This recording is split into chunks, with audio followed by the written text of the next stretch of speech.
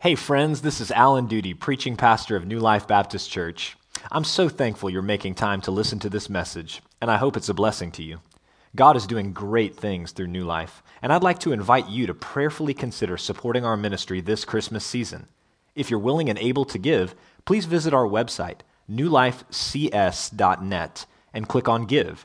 There you'll find information to give online, by text message, or by mail. Enjoy the following message, and Merry Christmas.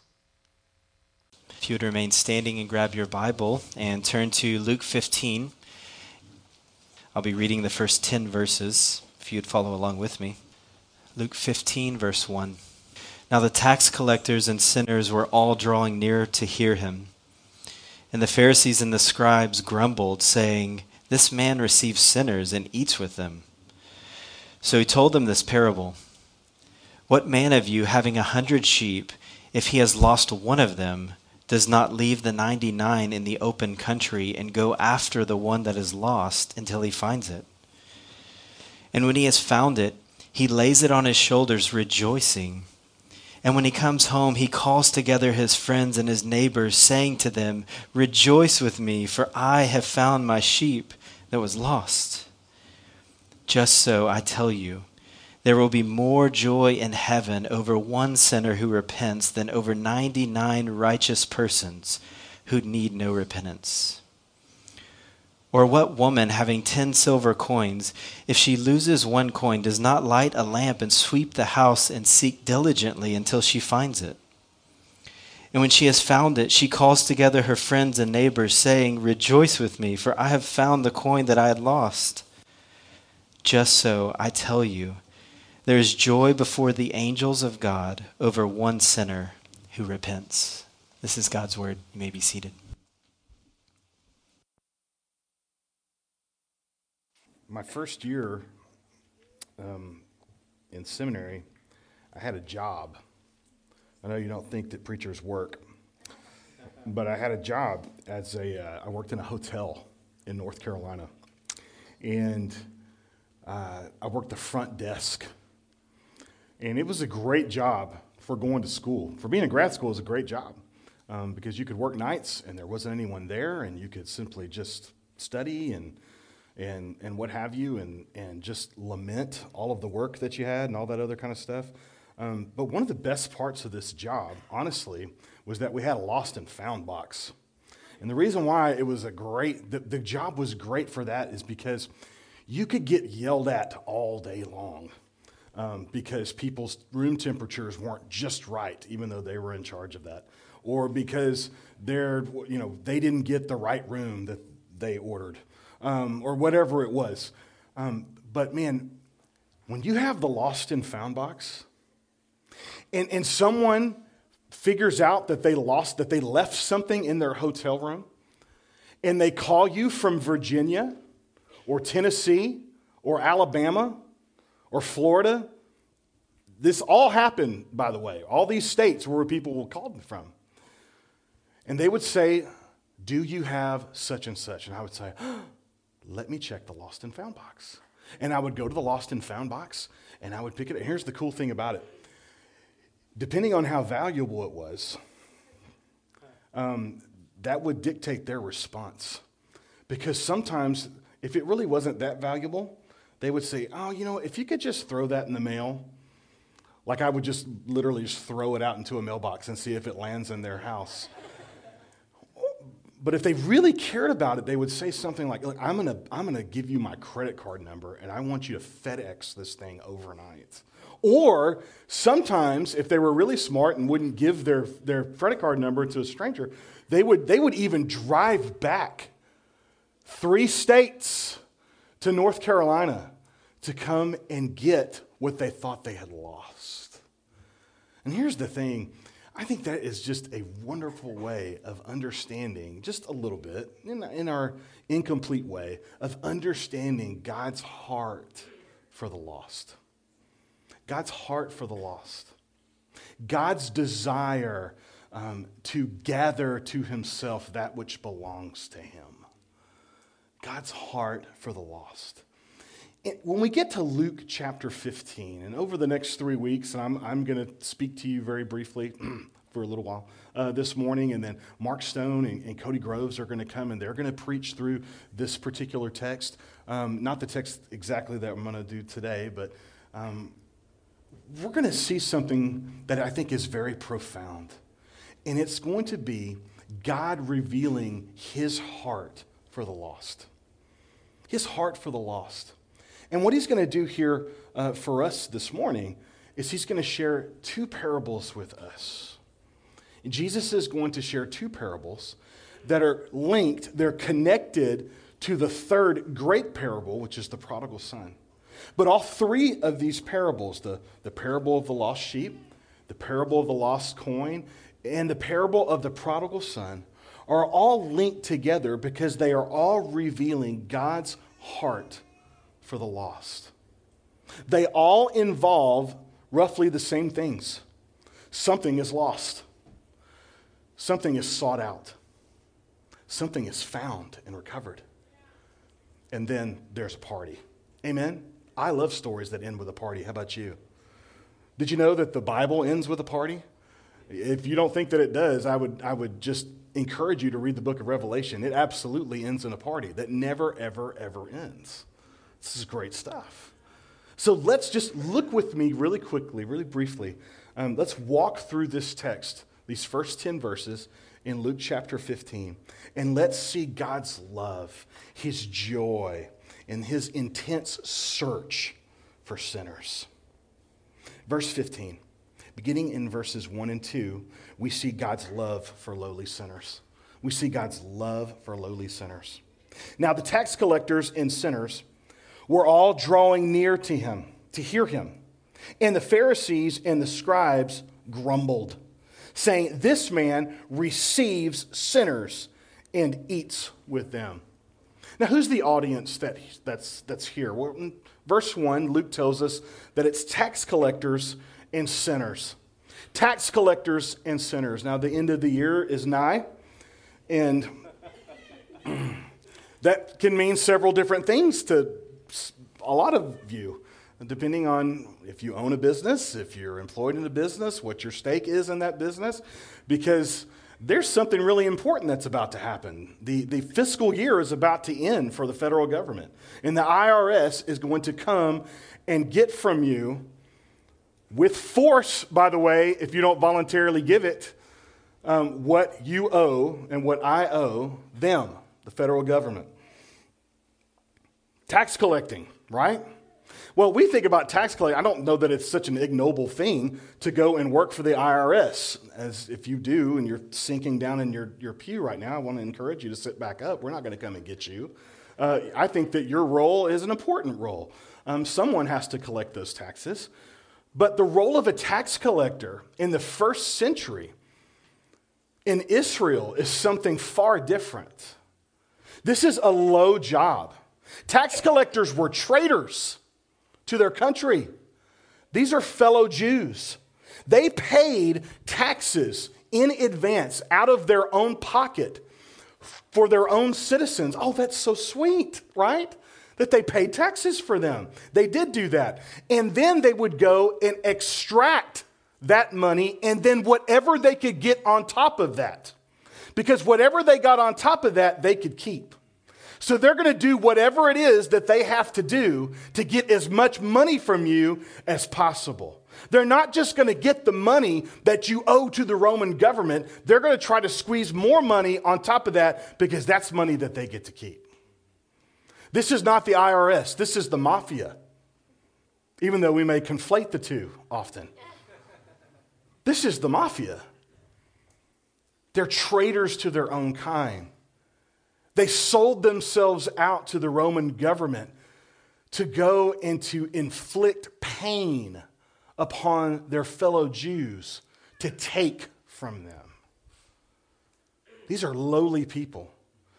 Did you know that the witness of a tax collector was no good in court? It was no good. Didn't count.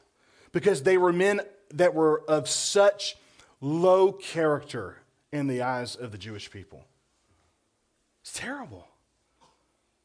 They had to have someone else go and make sacrifice for them at the temple because they weren't allowed in. They were dirty. They were unclean. These are the people that Jesus is meeting with. It says tax collectors and sinners. Well, that seems very general. But in the first century, if you were a first century Jew, you understood what sinner meant. A sinner was a prostitute. A sinner was someone who had some sort of physical abnormality because they obviously had done something sinful in their life and God was getting them back. They were unclean. These were not people that we are to hang out with, that we are to associate with, and yet these are exactly the people that Jesus chose to spend time with. God has demonstrated his love for these people in the way that Jesus interacts with them. How is Jesus interacting with them? Well, in these first two verses, just follow the verbs when it comes to tax collectors and sinners. Look at the three action verbs that are used. In verse 1, Dr. Luke says that these tax collectors and sinners were all drawing near to hear him. That sounds innocent enough, but there's actually a lot more to that phrase. The idea of drawing near is not just that they're hanging out with him, that they're close to him. It's actually in the imperfect in the Greek, which means that it's a continual act. It means that this was habitual. It means that Jesus was known for drawing near to sinners and tax collectors. That there's a reason why one of the names, one of the descriptors of our Savior in the New Testament is one who is a friend of sinners. And Jesus himself was perfect and did not sin. But he associated with sinners. He made relationships with sinners. He was known for spending time with sinners. Jesus, by the way, did not look at righteousness as something where you sort of keep score as to how far away you can keep yourself from the world. Remember that Jesus' very life is a condescension of God to man. That he came and he met in the world with sinners. He drew them near. He was always around them. Look at the next verb. The next two verbs that are going to be used are actually going to be used by the Pharisees and the scribes in describing what they saw in the relationship that Jesus had with sinners. He says that the Pharisees and the scribes, they grumbled, they complained. And they said, this man, he receives sinners and eats with them. Scandalous. It is. It says that he receives them. Prosdechomai, it means to eagerly await. It means to expect, to look for. It's actually a verb that's used 6 times in Luke, and it's not passive. It's active. It's looking for. Luke describes Simeon, that old man that hung around the temple, that he actively looked for the Messiah. That Anna, the prophetess, she actually was actively looking for the new king of Israel. It's active. It's all in the context of actively looking. This is activity, not passivity. Jesus is seeking out sinners. And the Pharisees and the scribes, they saw that. They recognized it. He receives sinners. And then the last verb that we see there in verse 2, it says that he eats with them. Now, this isn't just eats with them. When we think about eating is not just a mechanical event. It's not. As you can see, I'm one who would know something about that. It's not just a mechanical event. It's not just something that is done to consume calories. To eat with someone denotes fellowship. You don't think so? Okay. How many of you married men here would go and share a meal in public with a woman you weren't related to? Anybody? Why? Because it's not just about consuming calories. It's fellowship. It says something. To share a meal is to share life with someone. Folks, there is a reason why Jesus chose for his people to commemorate his death on the cross in a meal, in the bread broken, in the fruit of the vine consumed. A meal means something. It means communion. Jesus shared his life with sinners. How about that? He shared his life. He didn't keep the world at a distance, at an arm's length, as a stiff arm, if you will. But he entered in. He entered into this world of sin to meet with sinners. And this demonstrates his great love for them. Now contrast that attitude, that love for sinners with Pharisees. The Pharisees, they grumbled. They complained. They talked behind his back. I mean, just simply stating for them, this man receives sinners and eats with them. They're not just stating a fact. They're expressing contempt. How dare they? The attitude of the Pharisees towards the lost, towards those that are cut off in their access to God. It's really, Dwight Pentecost in his commentary on this very passage, he said their attitude was like this: there is no joy before God when those who provoke him. There is joy before God when those who provoke him perish from the world. You see the picture there? In the mind of the Pharisee and the scribe, God can't wait to inflict all kinds of punishment onto the lost. He can't wait to inflict all sorts of pain onto them, that God is cheering for their destruction. And yet that's not how the Bible describes God's heart for the lost. In Ezekiel chapter 33, listen to what God says. Ezekiel 33:11. He says, "Say to them, as I live, declares the Lord God, I have no pleasure in the death of the wicked, but that the wicked turn from his way and live." God's heart is not to see the pain inflicted upon the wicked, but his heart is to turn the heart of the wicked. And he will even use pain and use destruction and use sadness and brokenness in this world to get back what is his. Amen? Why would they think this way then? Why would the Pharisees and tax collectors not share in Jesus' obvious love for lowly sinners? Why wouldn't he share in this? Well, it's very simple, and Jesus actually diagnoses it for us in John chapter 8. I speak of what I have seen, this is Jesus speaking, with my Father. And you, speaking to the Pharisees, do what you have heard from your father. They answered him, Abraham is our father. Jesus said to them, if you were Abraham's children, you would be doing the works Abraham did. But now you seek to kill me, a man who has told you the truth that I heard from God. This is not what Abraham did. You are doing the works your father did. They said to him, we weren't born of sexual immorality. An obvious jab, by the way, at Jesus.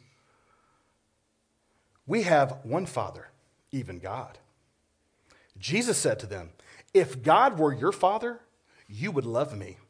For I came from God, and I am here. I came not of my own accord, but he sent me. Why do you not understand what I say? It is because you cannot bear to hear my word. You are of your father, the devil, and your will is to do your father's desires. He was a murderer from the beginning and does not stand in the truth because there is no truth in him. When he lies, he speaks out of his own character, for he is a liar and the father of lies. But because I tell the truth, you do not believe me. Which one of you convicts me of sin? If I tell the truth, why do you not believe me? Whoever is of God hears the words of God. The reason why you do not hear them is that you are not of God. I think Jesus diagnoses the problem pretty clearly, and he doesn't mince words. He simply says, the reason why you don't do what I say, the reason why you don't believe me when I tell you that I'm from God is because you're not of God. Why don't the Pharisees and scribes share in Jesus' obvious love for tax collectors and sinners? Because they are not of God.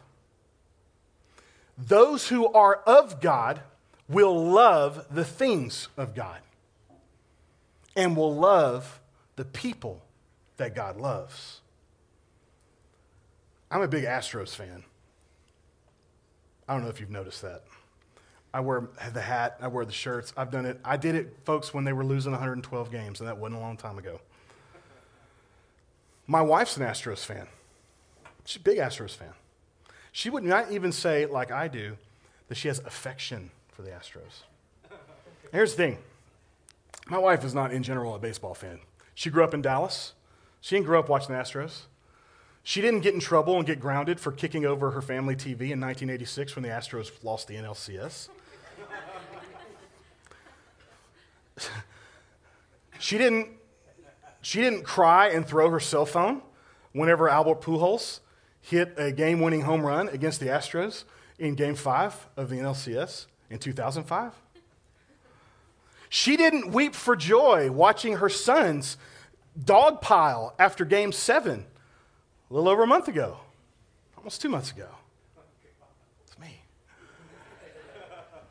It was me. I have the natural affection for the Astros. But my wife loves the Astros. Why? She's not a baseball fan. That's not why. She loves me. She loves what I love. She goes to games with me. Baseball's great, by the way, for date night because it's a slower pace. It's a different rhythm. Football is gladiatorial. It is, you're watching death happen out on the field. That's not date night. Baseball is date night. Baseball has a rhythm to it. You can talk. You can share stuff. It's great stuff. Baseball's awesome. My wife loves date night at the Astros games. She loves it. But she doesn't love the Astros. But she would say, we love the Astros. Why? Because she loves me and she loves what I love. If we say we love God and we belong to him, then we will love what he loves. And we will love the lost. And we will spend time with the lost. And we will share meals with the lost. And we will intentionally build relationships with the lost.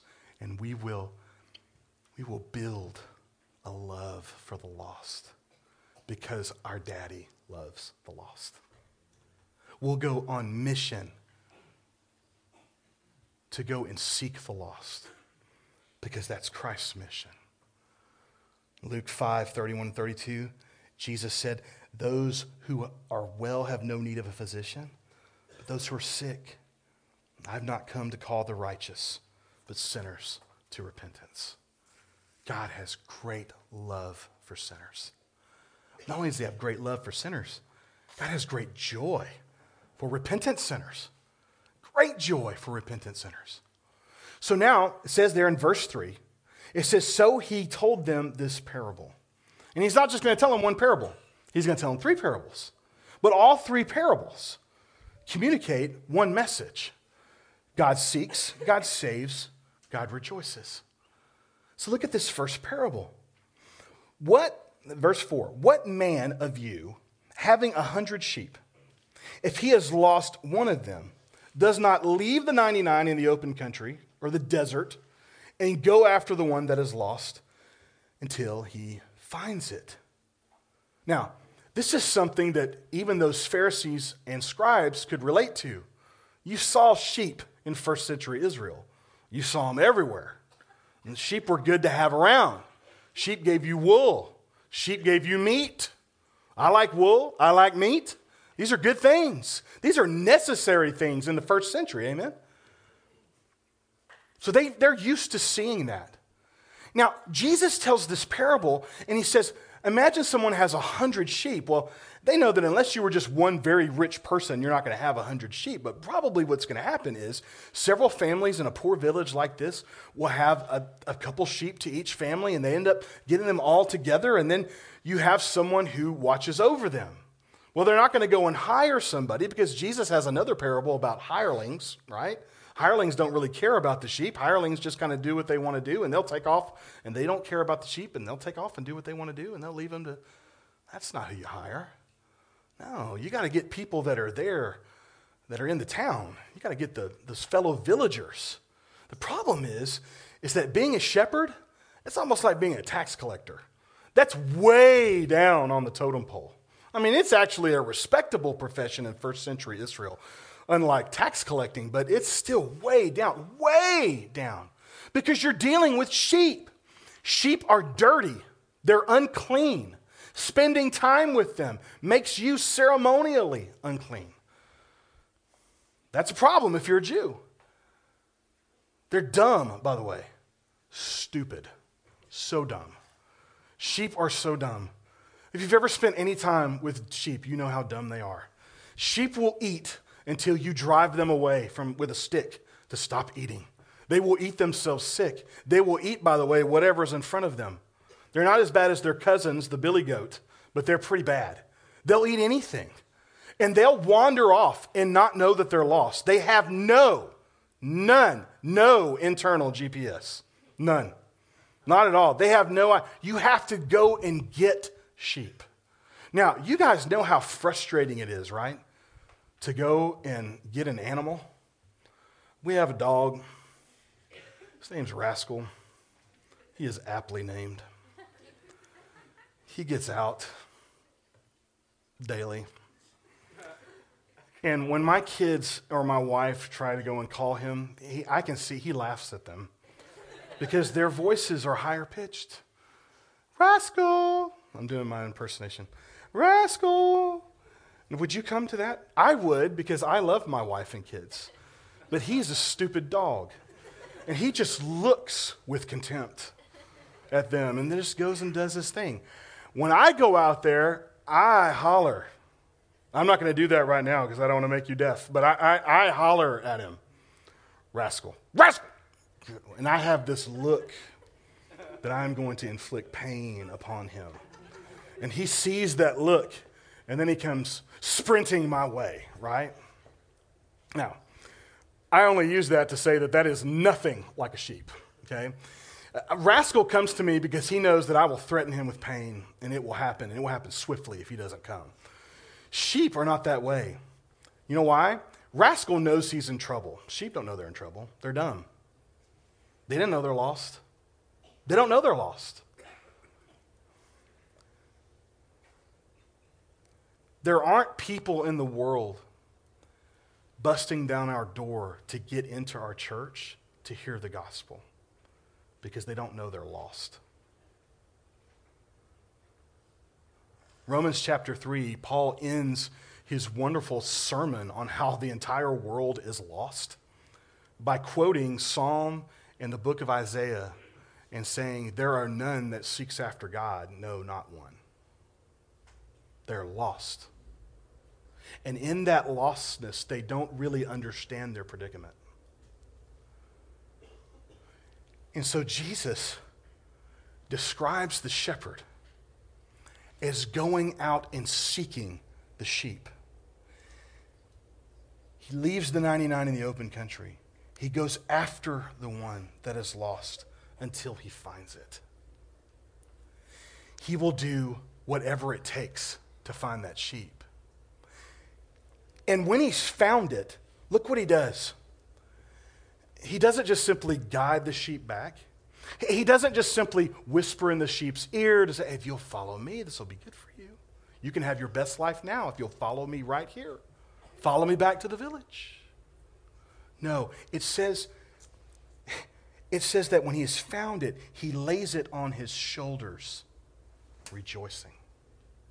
He picks the sheep up because the sheep can't do anything for himself. He picks the sheep up because the sheep doesn't know the way home. The sheep doesn't even know that it's lost. He picks the sheep up because he cares for the sheep and he wants the sheep back. And he knows left to himself that sheep will never rejoin the herd. That's us in our lostness. That's us before Christ finds us. He seeks us out and he finds us. And the sheep can do nothing to save himself. just as man can do nothing to save himself, but acknowledge that he is in need of a shepherd and a Savior. He picks the sheep up and he lays it on his shoulder and he brings it back. And it says that he does that rejoicing. In verse 6 it says is that when he comes home, he calls together his friends and his neighbors, everybody that's in the village. And he says, rejoice with me. He picks the sheep up rejoicing. He comes back and he wants to have a party. He says, rejoice with me, because I found my sheep that was lost. Verse 7 he says, just so, or in the same way, I tell you that there will be more, there's that word again, more joy in heaven over one sinner who repents than over 99 righteous persons who need no repentance. Now, who doesn't need repentance? Essentially what Jesus is saying, that there's more rejoicing over this one sinner who repents, who turns from his wickedness and receives Jesus, than all of you religious people who think you don't need atonement, who think you don't need Christ, who think you can do it on your own, who think you can keep the law good enough. No, the joy is not for the one who is lost and doesn't know they're lost and keeps trying to be good enough and good enough and good enough. The joy is for the one that the shepherd finds and turns his heart to Jesus. That's the joy. And they're missing it. He says, he lays it on his shoulder rejoicing. He says, rejoice with me. There will be more joy in heaven. The proper response for the saving of lost sinners is joy. It's exclamation. It's a party. Because that's what's happening in heaven. This is the consternation of Jesus towards the tax collectors and towards the Pharisees and towards the scribes, is that they have no joy in what Christ is doing. Their response is to grumble. Their response is to complain. Robert Stein, in his commentary, in the New American Commentary on this chapter of Luke, he says, returning, he rejoices that the lost sheep is found, i.e., return to safety in the other sheep. The picture part of the parable clearly refers to Jesus' ministering to Israel's outcasts and to their entering God's kingdom. Through the parable, Jesus both censured and appealed to his opponents. The lost of Israel are finding forgiveness.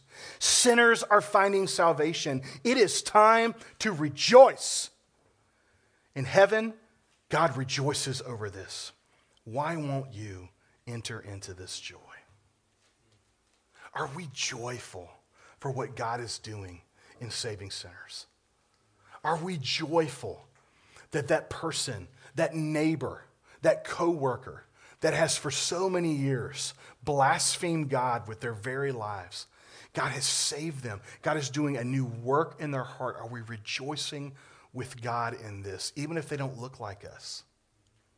Even if they don't live in the same neighborhood that we live in? Are we rejoicing with God in this? We should, because that's God's joy for repentant sinners. And then in the last parable, we'll see God's search for lost sinners. Read with me in verse 8. Or what woman, having 10 silver coins, if she loses one coin, does not light a lamp, sweep the house, seek diligently until she finds it? And when she's found it, she calls together her friends and neighbors, saying, rejoice with me, for I have found the coin that I had lost. Just so, or in the same way, I tell you, there is joy before the angels of God over one sinner who repents. In verse 8, he begins with, or what woman? I mean, no offense, ladies, but this again is a term of condescension in first century Israel. There is no women's liberation movement here. The Pharisees and the scribes would wake up in the morning and they would pray and thank God for two things. One, that they weren't a Gentile, and secondly, that they weren't a woman. Don't look at me like I wrote it. That's terrible. That's awful. It's horrible. That's why Jesus was so radical, because of his ministry to women and how women took a lead in his ministry. And they were prominent. They were the ones who first discovered Jesus had risen from the dead. Amen? This is awesome. But he's trying to needle these Pharisees and scribes. He says, now imagine that you're a shepherd. Ugh. Now imagine that you're a woman. Ugh. Terrible. I love it that he's putting it in their face, just their sin and their inability to see the world and see people the way God sees them. He says, imagine if you're a woman and having 10 silver coins, she loses one. And we don't know necessarily, Jesus doesn't tell us all of the details about this. This could be savings. The people in the first century, they didn't really spend money like currency the way you and I would every day. They usually bartered for things. I've got something, I'll give it to you. I'll work for this if you can give it to me. But they did use currency. Currency was very valuable. And usually it was sort of their savings. It was something that they would put back. Oftentimes women would receive, they would have a dowry that their family had saved for them on their behalf. And when they got married, they would give them that dowry. And so in case anything happened to that husband, if he divorced her, if he died, whatever it was, she wouldn't simply be out. She would have something. These coins, whatever they are, they're valuable to her and they represent security. And so to lose one of these is a big deal. So it's understandable. That's why Jesus says, if you were this woman and you lost one of these coins, wouldn't you flip over your little house to try to find it? And when he talks about, look at the way he describes how she looks for it. It says that she lights a lamp. She sweeps the house. Now, probably has a dirt floor. You are desperate if you are sweeping the dirt on a dirt floor. Amen? You are desperate. You are seeking diligently. That word, to seek diligently, literally means in the Greek to search in every corner. If she has any furniture in that house, she has flipped it up already. She is looking. Perhaps it's under dirt. Perhaps it's in a crack in the floor. Perhaps it is under a piece of furniture. I don't know where it is, but she is looking and she's not going to stop. She's not going to stop until she recovers what is hers. And praise God that he seeks us out with the same diligence. Praise God that he sought us and he would not be deterred from finding us in our sin, from turning our wretched hearts, for finding us and giving us new life. Amen? That is what God did for us. That's what this woman does as she goes and she looks. And then it says that when she finds it, she calls together her friends and her neighbors saying, "Rejoice with me, for I have found the coin that I lost." She says, "Rejoice with me. If you know me, if you love me, you'll be happy that I found this coin. When I lost this coin and I hurt, you hurt with me. When I went looking for this coin, you looked with me." Amen? You went with me and you looked with me. Church, listen. This is God's heart for us, for his people, as he goes and he seeks out sinners. His call to us is to go and seek with our Father. Amen? To seek with our Father, to go and look. To look in every corner.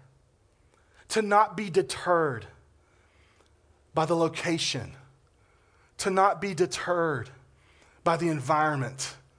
To not be deterred by their sin, but to go and to enter in. Amen? This is God's heart. In Ezekiel 34, at the end of that passage that I just read, he says, "I will seek the lost. I will bring back the strayed.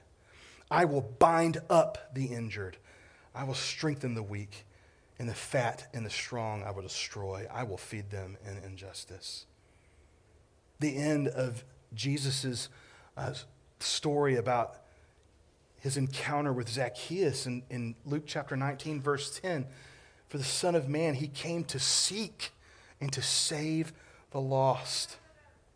And I love in the book of Isaiah, in Isaiah chapter 62, as the prophet is speaking to Israel, and God is telling Israel, first of all, that they're going to go back into exile, but also that he's going to come and redeem them. And it's really a Christological passage because he's talking about Jesus coming, the Messiah coming and saving the people, his people.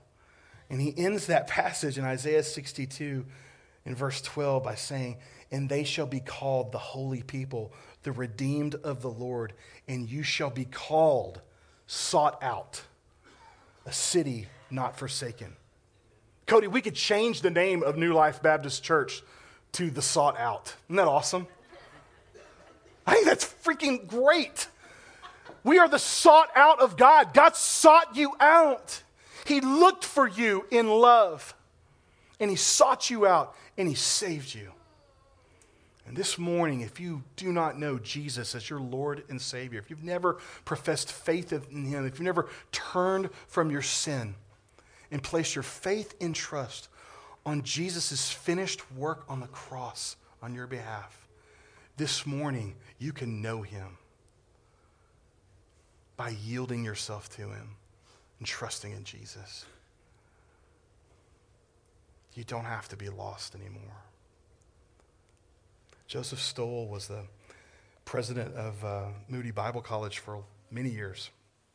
And he tells a story in the late 70s, early 80s, he was pastoring a church in Indiana, and a big deal for them, a tradition that they would do at Christmas is they would take their children and they would go meet Grandma and Grandpa in Chicago, the big city, and they would go shopping for Christmas, and they would go through the stores and look through all these things, and just was just a really fun time for them as a family.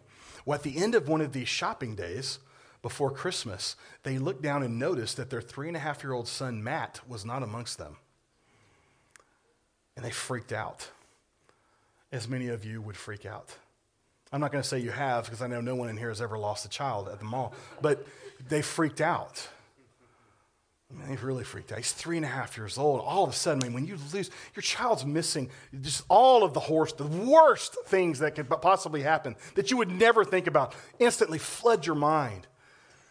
And they start thinking about what kind of danger he could be in. And so immediately, Grandma, Grandpa, Mom and Dad, brothers and sisters are all going through, they're scouring the mall. They're going through every single store trying to find little Matt.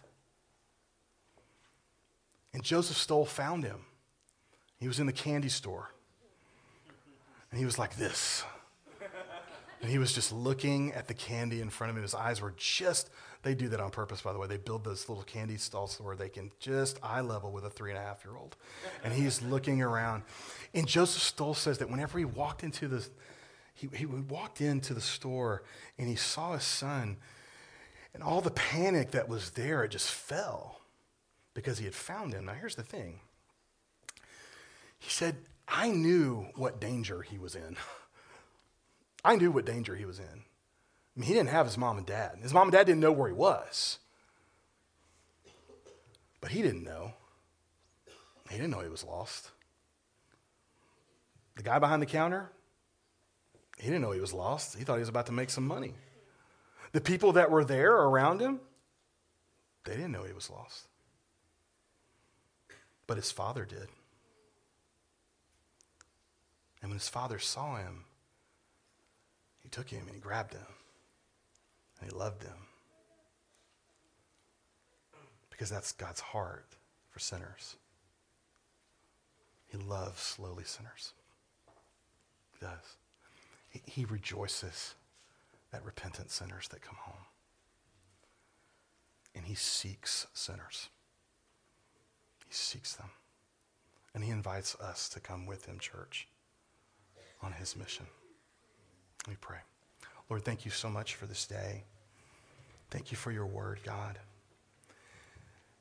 Thank you, God, for revealing to us, Father, your heart for sinners. That, God, you didn't just leave us in our sin to face judgment. even though, Lord, that is absolutely exactly what we deserve. But Lord, in your great love, in your grace, you sought us and you bought us by the blood of your Son. And you brought us close to you. And you made us your children. Lord, thank you. Father, give us that heart. Give us your heart.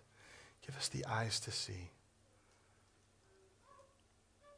The heart to really feel. Give us the mission. We love you and we bless you. In Jesus' name, amen.